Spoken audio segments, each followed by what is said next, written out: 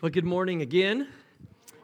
Some of you are probably wondering, who's that guy on stage? I don't recognize that guy at all. His name's Devin. There you go. Good friend of David's.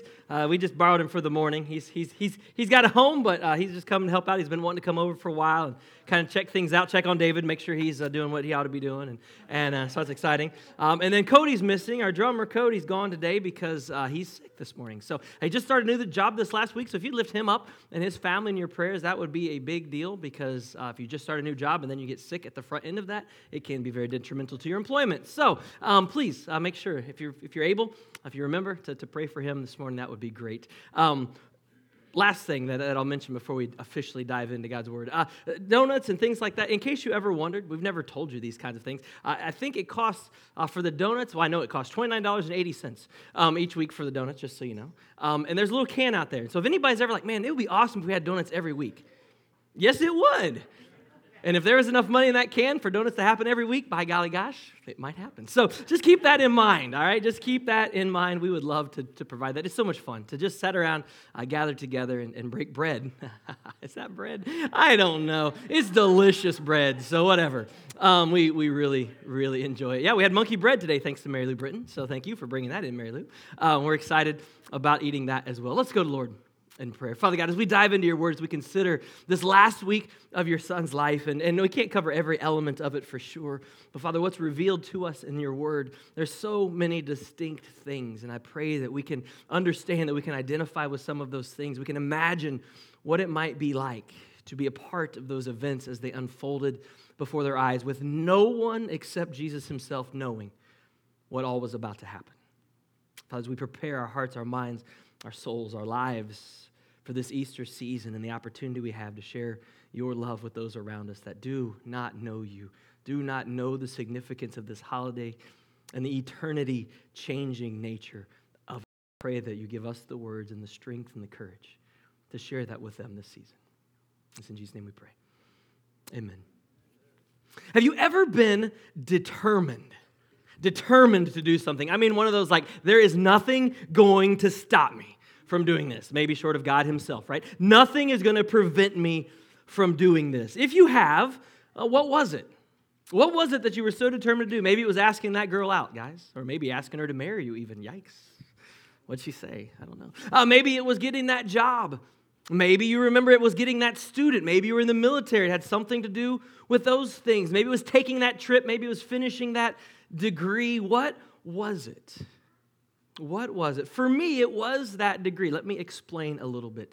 I began graduate school in the fall of 2009. It wasn't a requirement. It wasn't anything anyone was making me do. When I entered into the world of ministry full-time, I told the eldership I did not have a degree in that area at that moment in time. And I told them, I said, as soon as the opportunity arises, I would love to begin pursuing a degree in some type of theology, some type of religion, something along that nature. And it was a great opportunity that became available to me. There was a school that was offering a quote-unquote free, you've had one of those before, trial course. They just wanted to suck you in and get you started. If it was good enough, then of course you would sign up for the rest of the program. It was one of those programs where if you wanted to, in a short 18 months, you could be a full-time student the whole time and get everything done in just 18 months. Well, for several reasons. Number one, because my degree was not in a Bible area to begin with. I had a lot of extra prerequisites to take. So instead of just the traditional number of hours, I had a whole bunch of extras, and that really wasn't going to be an option anyway in my life.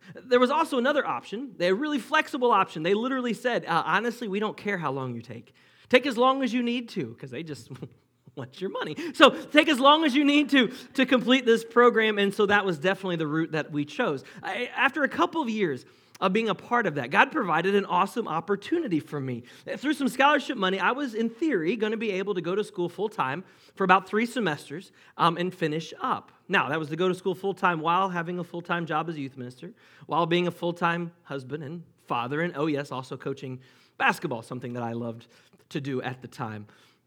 And hopefully, be able to finish that up in just a short 3 semesters. It was an incredible opportunity that we had that summer going into the fall, and we were looking forward to it. It was going to be a challenge for sure, But what an opportunity. And then July came, nothing unusual. Went to the dentist like I would do every year. My dentist, still kind of old school. Your dentist probably doesn't do this anymore, but takes your blood pressure before you get your dental work done because, as you know, if you have high blood pressure, dental work can be a very traumatic thing. So they took my blood pressure. It was actually a really funny scenario.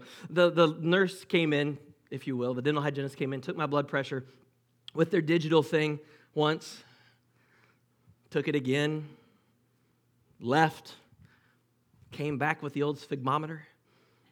Those of you that know what that actually is. Took it again, kind of scratched her head, left. Did you know you have kind of high blood pressure? I was like, no clue. You know, they never actually told me what it was. They never told me, they never told my wife what it was. However, the dentist and my father were very good friends, so the dentist did tell my father. He told on me. I don't know what's that. I don't even know how I was at the time. He told on me for having high blood pressure. Unfortunately, it was seriously high, and my dad immediately got me in to see a nephrologist, a kidney doctor, who, if you don't know, your kidneys help regulate your blood pressure, if you aren't aware of that. And so I proceeded to go in and see him. After some blood work, some other tests, and a very painful ultrasound. This was not the pregnancy ultrasound, not on my sides. It hurt quite a bit to do that. We went in, we found out that, yes, indeed, I did have high blood pressure. That could have caused the issue, or it could have been a problem with my kidneys. Whichever one happened first, we don't know, but my kidneys were quickly failing. I was already in stage 3 of kidney disease at that point in time. Needless to say, that's not exactly what we were looking to do in that moment. There was medicine to help control the high blood pressure, and they hoped that would work. My nephrologist, excellent, awesome guy, hoped that would work to sustain the kidneys at least for a while, but a transplant was inevitable. Now, that's not exactly the news you're looking for at that phase of life when there's nothing at all wrong with you that you know of, at least. So what do you do? What do you do with that information, right? The kids were getting ready to head back to school. This was in July. They go back at the end of July. Youth group was about to kick off, being a youth pastor. Later that fall, basketball would kick in. And oh yeah, by the way, I had just enrolled to become a full-time grad student that fall. What do you do? Option 1, well, you could pack it in. You know what? Life is short. We've all begun to realize that, haven't we, at this point in time? And we don't know what to expect. We don't know how long the medicine would continue to work before my entire life would effectively change as a result of a transplant. Or do you just press on? Had somehow God put all these pieces of the puzzle, this really odd-shaped puzzle, all together through his hand, and then maybe I should make the most of this opportunity. Honestly, could I even handle everything that I was about to undertake? Well, Chris and I definitely both shed some tears after that realization. And at the end of it, we decided to go ahead and as Larry would say, get her done. Some of you know who I'm talking about. And God allowed me to do just that. I was able to actually finish all the courses by the fall of 2012 and graduate in the spring of 2013. God had a plan. I had a choice. Was I going to fix my eyes on him or on my situation? It was really one of those faith over fear kind of opportunities. It was a test. I do believe God would probably have honored either way, but I really think the test was for me in that moment. Here's what I learned, very simply, to trust God. I learned to trust God. Just do it, even when it doesn't make a lick of sense. Because here's the thing. One of the biggest concerns that my wife and I had going into full-time graduate school was this. Yeah, that costs money, right? Yeah, there were some scholarship opportunities, and that was cool, but we definitely did not have the money to be a full-time graduate student. I shared with you those incredible scholarship opportunities, but it was still a major concern for our budget and our lives. We weren't going to go into debt and take out loans and things like that to do this, so God simply did this. He said, Chris, do you trust me? Do you trust me with your health? That's a hard one. Do you trust me with your job? That's a hard one. With your family? Do you trust me with your studies? If you do, Chris, I will provide. Now, some might say, well, God didn't verbally say that to you. You know what? He didn't. Or did he? If you spend some time in this book, you'll learn that God has a lot to say to you. And it applies directly to you, so don't discard what that book has to say. At the end of this, not only did I complete the degree, still have a wife, my kids still liked me, Yay. I got a new coaching job, way better than the old coaching job, at a new school with an amazing group of young ladies who 2 years later ended up at Bankers Life Fieldhouse at the state finals. Never even pursued those jobs before. It kind of found me. But maybe the most godlike thing of all was this. At the end of it, I got a bill from Cincinnati Christian University. And the bill stated that Cincinnati Christian University owed me $400. I never paid a dime. That's how God does work. That is the way he works. I wish we could trust him all the time. And just so you know, that degree is one of the very reasons why I get to stand before you today here. It was all part of his plan. No. It was all part of his plan. There's no way I could have seen it. There's no way I could have prepared it. Couldn't have planned it out. Couldn't even dream it. But that's how God works. Today we're going to begin this series. It's just a short 4-week series. 1 week to live. 1 week to live. If you had 1 week left to live, what would you be determined to do? I know as I wrote that sentence, my mind began to wonder if somehow we could know that we only had 1 week to live and we still had all of our faculties about us and we could still go and do what we wanted to do. What would it be? For me personally, everything I started to list became things that I wanted for me. Things I wanted to do, people I wanted to spend time with, yes, what I wanted to eat. Yes, that's important. Is that what we should be focused on? Is that what we should be focused on? We're going to look at the last week of Jesus' life. Not every moment of it we couldn't. We don't have time to fit all of that into these short 4 weeks. But on a few things that represented what his focus was on. He was a man on a mission. And nothing would stop him from his final destination, the cross. There's a phrase, it's a great phrase. Dr. Luke writes it in Luke 9:51, where he records it this way. It says this: as the time approached for him, for Jesus, to be taken up to heaven, he resolutely set out for Jerusalem. We do not use the word resolute anymore. It's way too absolute. It's way too, there's no wiggle room with the word resolute. Jesus resolutely, now some translations, they do it a little bit differently. They say he was determined to go. He had his face set toward Jerusalem. They all in the end mean the same thing. From this moment in time, there was no turning back. He was on an absolute mission that would soon put him on a cross and in a tomb. And his determination would ultimately set up this epic battle with Satan, which Jesus, of course, emerged victoriously from just 3 days later as the tomb was found to be empty. Sorry for the Easter spoiler alert. My bad. I know. I could have held that up for a couple weeks, but I didn't. Luke uses nearly half of his gospel to tell the story of from that moment where Jesus resolutely looks toward Jerusalem and the cross. Half of his gospel on what's called the travel narrative. And here's what's really exciting. This is a story that I will get to share with you later on in the summer as we as the body of Christ go through the book of Luke all together. And so we'll come back to it later. But right now, we're going to look at the very last week, the very end of this trip, if you will, the travel narrative. The final week of his life and his physical ministry here on earth. So many things happened.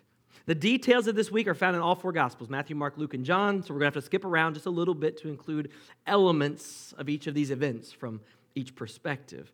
But it all began with something that was brand spanking new. In the 3 years of Jesus' ministry, this had never happened before. He had never been greeted in this way. Now, as a kid, I always thought this story took place entering Jerusalem, but it doesn't. It actually took place outside of Jerusalem, likely, in one of the little suburbs just outside of Jerusalem. Some of you might be familiar with the story. As Jesus sent 2 of his disciples out to go and borrow that donkey, that famous donkey for him. Jesus knew what was ahead. No one else did as they were approaching Jerusalem. So we'll start in Luke 19, verse 36. It says, as he, Jesus, went along the road, they spread their cloaks on the road. And when he came near the place where the road goes down to the Mount of Olives, see, he's not in Jerusalem yet, the whole crowd of disciples began joyfully to praise God in a loud voice for all the miracles that they had seen. And then those famous words, blessed is the King who comes in the name of the Lord, peace in heaven and glory in the highest. Now, that's Luke's perspective. John tells us why. Why has this random group of people all assembled? How did they know that Jesus was coming? This wasn't just a spontaneous thing. It was somewhat organized and planned. Why? What happened? Why did so many people come to greet Jesus? Well, John 12, some of the same things Luke records. The next day, a great crowd had come together for the festival. The Passover feast is in town. That's why everyone's there. And they heard Jesus was on his way to Jerusalem. So they took the famous palm branches, Palm Sunday, and went out to meet him, shouting, "Hosanna, blessed is he who comes in the name of the Lord. Blessed is the King of Israel." That's a key sentence. Blessed is the King of Israel. Jesus found a young donkey. He sat on it. As it is written, "Do not be afraid, daughter Zion. See, your king is coming, seated on a donkey's colt." First, his disciples, they did not understand this. John's reflecting. Remember, he writes this much later on in life, and he's like, we didn't get it in that moment. But when Jesus was resurrected, when Jesus ascended into heaven, then when he was glorified, we realized that these things had been done about or written about him, and that these things had to be done to him. He didn't cause them. They had to be done to him. But then he tells us why. Why were these people there? Now, the crowd that was there, verse 17, with him, when he called Lazarus from the tomb and raised him from the dead. Well, that crowd had continued to tell everyone that Jesus was raising people from the dead. That's kind of a big deal.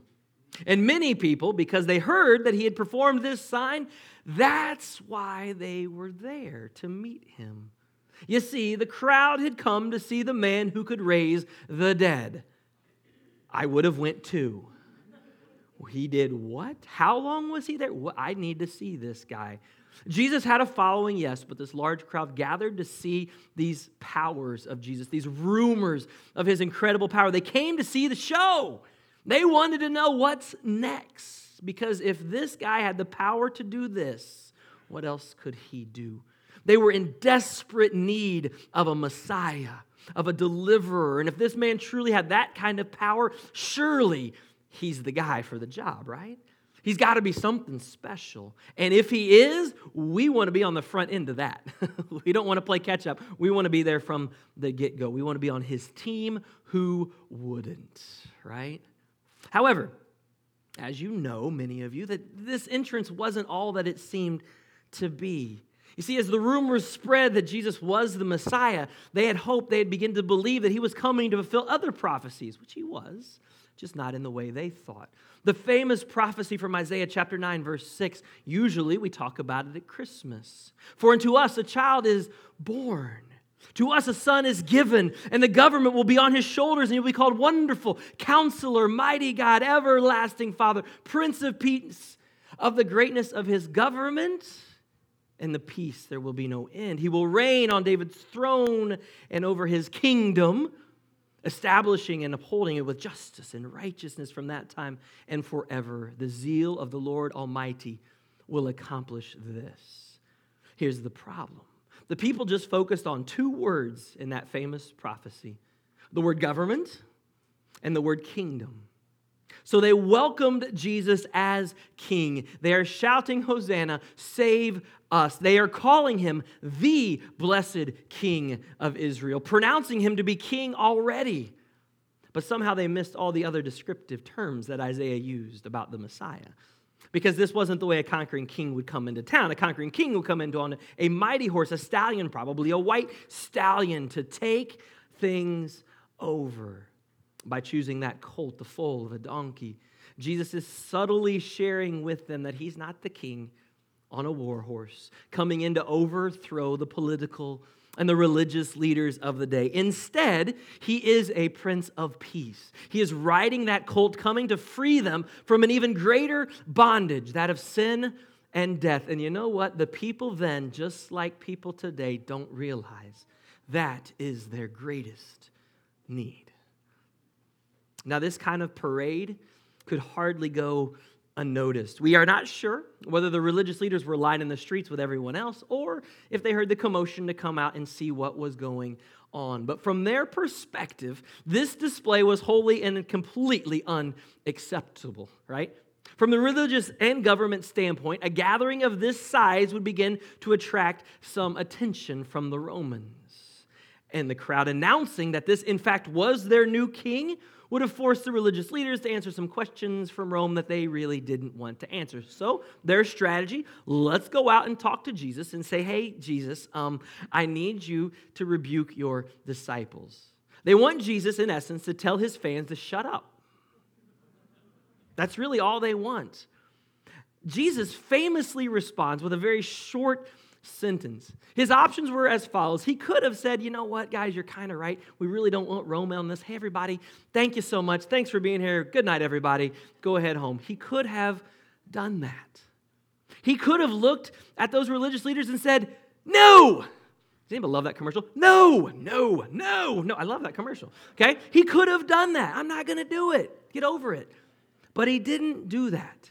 Instead, he dropped those famous words, if they keep quiet, then the rocks will cry out. Now, we might not view that phrase meaning as much as what it really did to those that heard it. The religious leaders would have realized the full and complete impact of that very short statement that Jesus made. Because the first thing Jesus was saying was this, the crowd, well, you see, guys, the crowd is right. That's who I am. I am the king, and I have come to save them, and I am worthy of every bit of praise they're giving me. Yes, Jesus said that. But then he goes even further. He goes, hey, guys, here's the thing. If I did tell everybody to be quiet, if you somehow figure out a way to get them to be quiet, it really doesn't matter because the rocks themselves will cry out. They won't have a choice.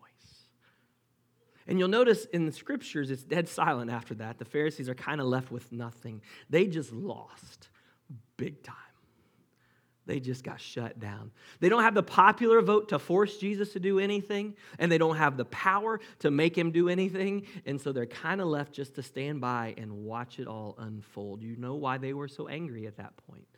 They'd kind of just been told off in a very polite way.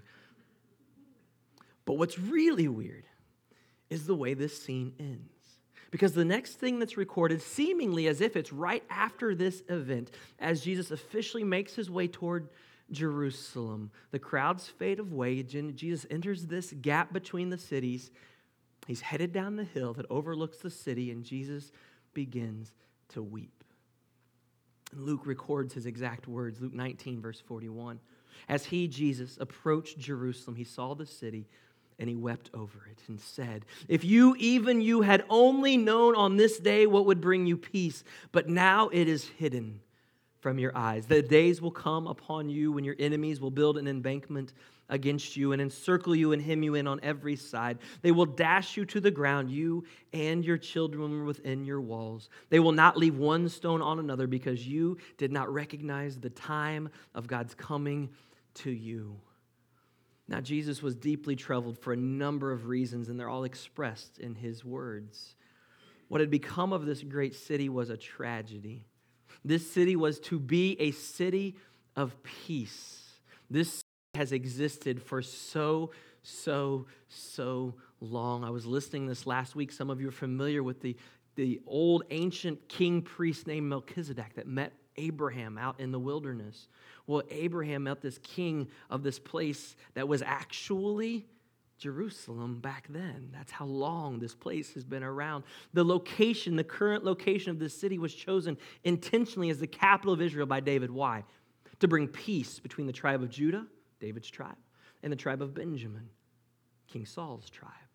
It was intentional. Unfortunately, as you know, peace has never truly been realized in that region because even today, Jerusalem is still contentious. It still continues to be a city full of conflict and division. Jesus weeps for the people.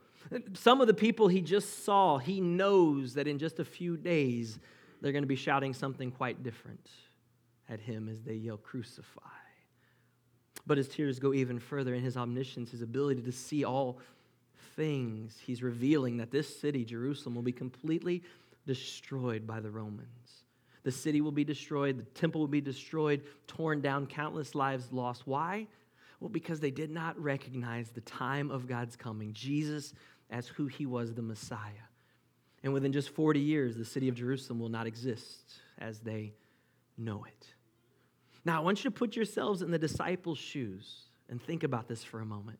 This had to be a very strange sight because as the crowds were cheering, the Pharisees just got completely slammed. This is the best day ever as a disciple because you're with the guy everybody's cheering for. We've arrived, they're thinking. And now our leader is crying? What's going on with that? He's telling us that this great city is going to be completely destroyed. How's that possible? If he's the one in charge, if we're coming in to take over, or so they thought, what is Jesus talking about? Well, in the morning, this morning, the very beginning, I opened with this idea, telling you that Jesus was on a mission, an absolute mission. And here's some valuable insight into that mission and Jesus' decision-making throughout the week. After the events of every day in the final week of Jesus' life, except for Thursday night, he left Jerusalem. He traveled to a town nearby called Bethany. Why? Why did he waste all that time? Surely there was a holiday in somewhere in Jerusalem he could have stayed, and by now, surely there was finally room for Jesus in the inn, right? See what we did there? Okay, finally, there was somewhere for him to stay. But that wasn't it. He was on a mission, and so as a result, he had to expertly plan out every single detail of that mission. I know I've fallen into this, especially as a kid, studying the stories of Jesus. It kind of seems like Jesus is just this wandering, traveling pastor, just kind of goes to wherever the wind blows, across the sea, back across the sea, over to this city, over to that village, like there's no real plan. Nothing could be further from the truth. Jesus intentionally and expertly planned out every single detail of his entire ministry, including the last week of his life. Every night, Jesus would retreat from the big city to the small town. Why? Quite simple. It wasn't safe in the big city. He could have been attacked by any number of people in any number of ways, even potentially murdered in such a way that would have prevented him from getting to his ultimate goal, his ultimate destination, the cross. And as we'll see mentioned many times throughout these texts, the Pharisees, the religious leaders, are constantly looking for ways to try to kill him. So paying someone off under the cover of darkness would have been very, very easy. And if you know the full story, you know that's exactly how it went down, wasn't it? They paid someone off, and under the cover of darkness, they sought Jesus, but not until he permitted them to. Not until he stuck around so they could find him. The next event that we're going to talk about in this series is recorded the next day as Jesus goes back into town and he goes to the temple. Now, this is the second time he's done this. Don't get the stories confused. He did this at the very beginning of his ministry as well. Keep in mind, Jesus has already told the Pharisees to get lost. The people are already claiming that he is the king and they want him to take the throne right now today. And he's in opposition to the religious leaders. He's in opposition to Rome. They're starting to take notice of him and the crowds that are following him. So he goes into his temple, his house, his father's house, a great place. Matthew 21, verse 10 begins this way. It says, as he entered Jerusalem that day, the town was abuzz. It's a big town. There's an extra 100,000 people plus there for the Passover. Who is this? What is he doing? Why is he here? Is he really the Messiah? This is a direct threat to everyone in power. So on this day, Jesus enters the temple courts, and this is a famous scene where he drives out those that were buying and selling. He overturns the tables and things. No whip this time. That was just the first event. He flips the benches of those selling doves. He says, as it is written, my house will be called a house of prayer, but you are making it a den of robbers. Mark adds these little details. The chief priests and teachers of the law heard this and began looking for a way to kill him. They've been looking for ways many times. This group, maybe for the first time. For they feared him because the whole crowd was amazed at his teaching. You know what the real truth was? The crowd wasn't the only ones amazed at his teaching. The religious leaders were amazed at his teachings. And of course they were. These were the teachings of God himself. And if you think about it from their perspective, they've studied these teachings their entire life. And now what's happening? Those teachings are coming to life. They're no longer just words on a page. There's a reality before them that they were not prepared to handle. Luke adds this in 19 verse 47. Every day he was teaching in the temple, but the chief priests and the teachers of the law, the leaders among them, were trying to kill him. Yet they couldn't find a way to do it, because all the people hung on his words. They just couldn't find the right time and the right place to take him out. Remember, every night he secretly snuck away to hiding so they couldn't find him. They had to find another way. They had to find some way to get close to him, someone that was close to him that was willing to turn, in which they ultimately did. Matthew even records for us this, that Jesus wasn't just teaching. Matthew later on in that chapter, verse 14, the blind and the lame came to him in the temple, and he healed them. But the chief priests and teachers of the law saw the wonderful things he did, and the children shouting at the temple, Hosanna to the Son of David, and they were indignant. Why are these children saying these things, they asked him, Jesus. Do you hear what they're saying? Do you hear what these people are saying to you? And Jesus says, well, yeah, I hear it. And then he throws it back at him. He says, well, now, have you ever read?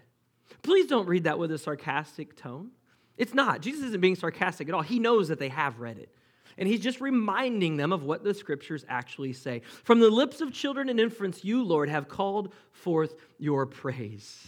The religious leaders just got called out again. Jesus, you can't let these children praise you this way. Who do you think you are? And Jesus responds, well, guys, you might not have heard this said before. You probably have read this, though. Let me remind you. Psalm 8, verse 2 says this, through the praise of children and infants, you have established your stronghold against your enemies to silence the foe and avenger.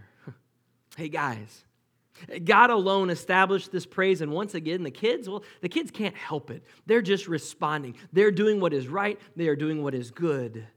And Jesus is receiving the praise of the people as he heals the sick. The children are worshiping God. The religious leaders all want to stop. Why? Because it's out of their control. They can't do anything about it. It threatens their grip on the people and on power. Not that Jesus was wrong. It just affected them personally. And Jesus, as we know, was so offended by what was going on, he got rid of everything. He made a mess of the whole room. People being robbed of their monies offended him. People profiting off of the sacrifices that God required was offending him. The religious leaders are fuming in the background. They try to stop him, but if they did in that moment, then it certainly would have caused a riot, which then would have brought in the heavy sword of Rome, and they did not want to deal with that, so they waited. In this moment, it appears as if Jesus has it all. It seems like he's kind of winning, but this threat to the temple, to their power, even to King Herod, and ultimately to the Romans, is slowly growing, and it must be stopped. So what does Jesus do? Well, Mark tells us. Chapter 11, verse 19. He gets out of town. He protects himself yet again, gets back to Bethany. But this time as he leaves, he shares some information with his disciples. He's shared it before, but he's going to share it again in a new way. He's going to tell them that he's going to die soon. John is the one that records this conversation, chapter 12, verse 23. Jesus replied, the hour has come for the Son of Man to be glorified. Very truly, I tell you, unless a kernel of wheat falls to the ground and dies, it remains a single seed. But if it dies, it produces many seeds. Anyone who loves their life will lose it, while anyone who hates their life in this world will keep it for eternal life. Whoever serves me must follow me, and where I am, my servant will be. My Father will honor the one who serves me. Now my soul is troubled. Can you imagine how troubled his soul probably was? And what shall I say? Father, save me from this hour? No, it was for this reason that I came for this hour. Father, glorify your name. And then that great voice comes from heaven. I have glorified it, and I will glorify it again. The crowd that was there heard it and said it sounded like thunder. Others said an angel had spoken to him. Jesus said, this voice was for your benefit, not mine. Now is the time for judgment on this world. Now the prince of this world will be driven out. And I, when I am lifted up from the earth, will draw all people to myself. He said this to show what kind of death he was going to die. Remember, John is commentating way after the event. Oh, I get it now. Lifted up, the cross, I understand. The crowd spoke up. We have heard the law that the Messiah will remain forever. So how can you say the Son of Man must be lifted up? Who is this Son of Man? Jesus doesn't directly answer that question. He says, you're only going to have the light with you, a.k.a. the Son of Man, me, with you a little while longer. Walk while you have the light before the darkness overtakes you. Whoever walks in the dark does not know where they are going. And we're going to leave it there for this week. I want you to sense the tension building on every front imaginable. Sense the tension in Jesus. He knows this is his destiny, if you will. He chose this path. and he knows it's about to come upon him. Think of it from the disciples' perspective. 1 minute, everyone's cheering. The next minute, your leader is crying. The next minute, everyone's praising. He's healing. He's going crazy in the temple. Then you hear rumors that they're trying to kill him. You leave town every night to hide so you don't get murdered. What is going on in their life during these last few days? Think of it from the religious leader's perspective. How can we possibly get rid of this guy? He's really not causing trouble. He's teaching truth. He's answering all of our questions, as we'll talk about in the weeks to come. And he answers them so well that we have no defense. We have no rebuttal for anything he says. So we got to get rid of him. This isn't working. He's better than us. He's going to replace us. And actually, the reality is he came to just fulfill everything they've been teaching. And they could have easily all come alongside of him and joined him in this ministry, and it would have been incredible. You have the tension from Herod, the king, if you will. You have the tension on the Roman side. Everybody's starting to wonder what's going on with this man. And you have us sitting here in 2021 with a world around us in chaos. A year ago, we no longer met. The church got closed. God allowed us to continue to meet online. You won't believe how many people, when I tell them, oh, you guys back at church yet? Well, we went back May 31st last year. Oh, you did? Yeah, because God allowed us to. And he protected us, and he watched over us, and he allowed us to make the right decisions. And we knew that God would lead those to be here that could be here, and those that couldn't, they would join us from other places, and they've started to make their way back now. We're so blessed. And so as we remember this story, as we consider this last week of Jesus' life, this week in your life, consider where you fit into this story. Are you a follower of Jesus? Are you questioning what he's doing in your life? Do you have something you're determined to do? Maybe this season you can be determined to tell somebody about Jesus. Determined. Nothing's going to stop me from sharing the good news of Jesus Christ with them this Easter season, as his death and resurrection will be remembered here in just a couple weeks. And if you're watching today, whether you're in-house or online, and you have never, ever made that decision for Christ, then this story that we're sharing with you is for you. He made these decisions. He planned out his life, and he ultimately went to the cross for you specifically. Don't ever make this impersonal. It was for you that he died. Father God, as we celebrate this season, each and every time we gather, it's easy to look at this story and just say, hey, you know what, I've heard that before. There's nothing new here. Father, this is what's happened. If any of us ever come to the point where that's our heart, then we've lost what it really means. We don't understand the full impact of this story on our individual life and how this event, this world-changing, eternity-changing, and personally, my life-changing event, how important it is, every detail. And as we seek to share it with others, Father, let our words be simple. Let our explanations be clear, and let your love flow through us. Father, we thank you for the opportunity to gather in your name this morning. Amen.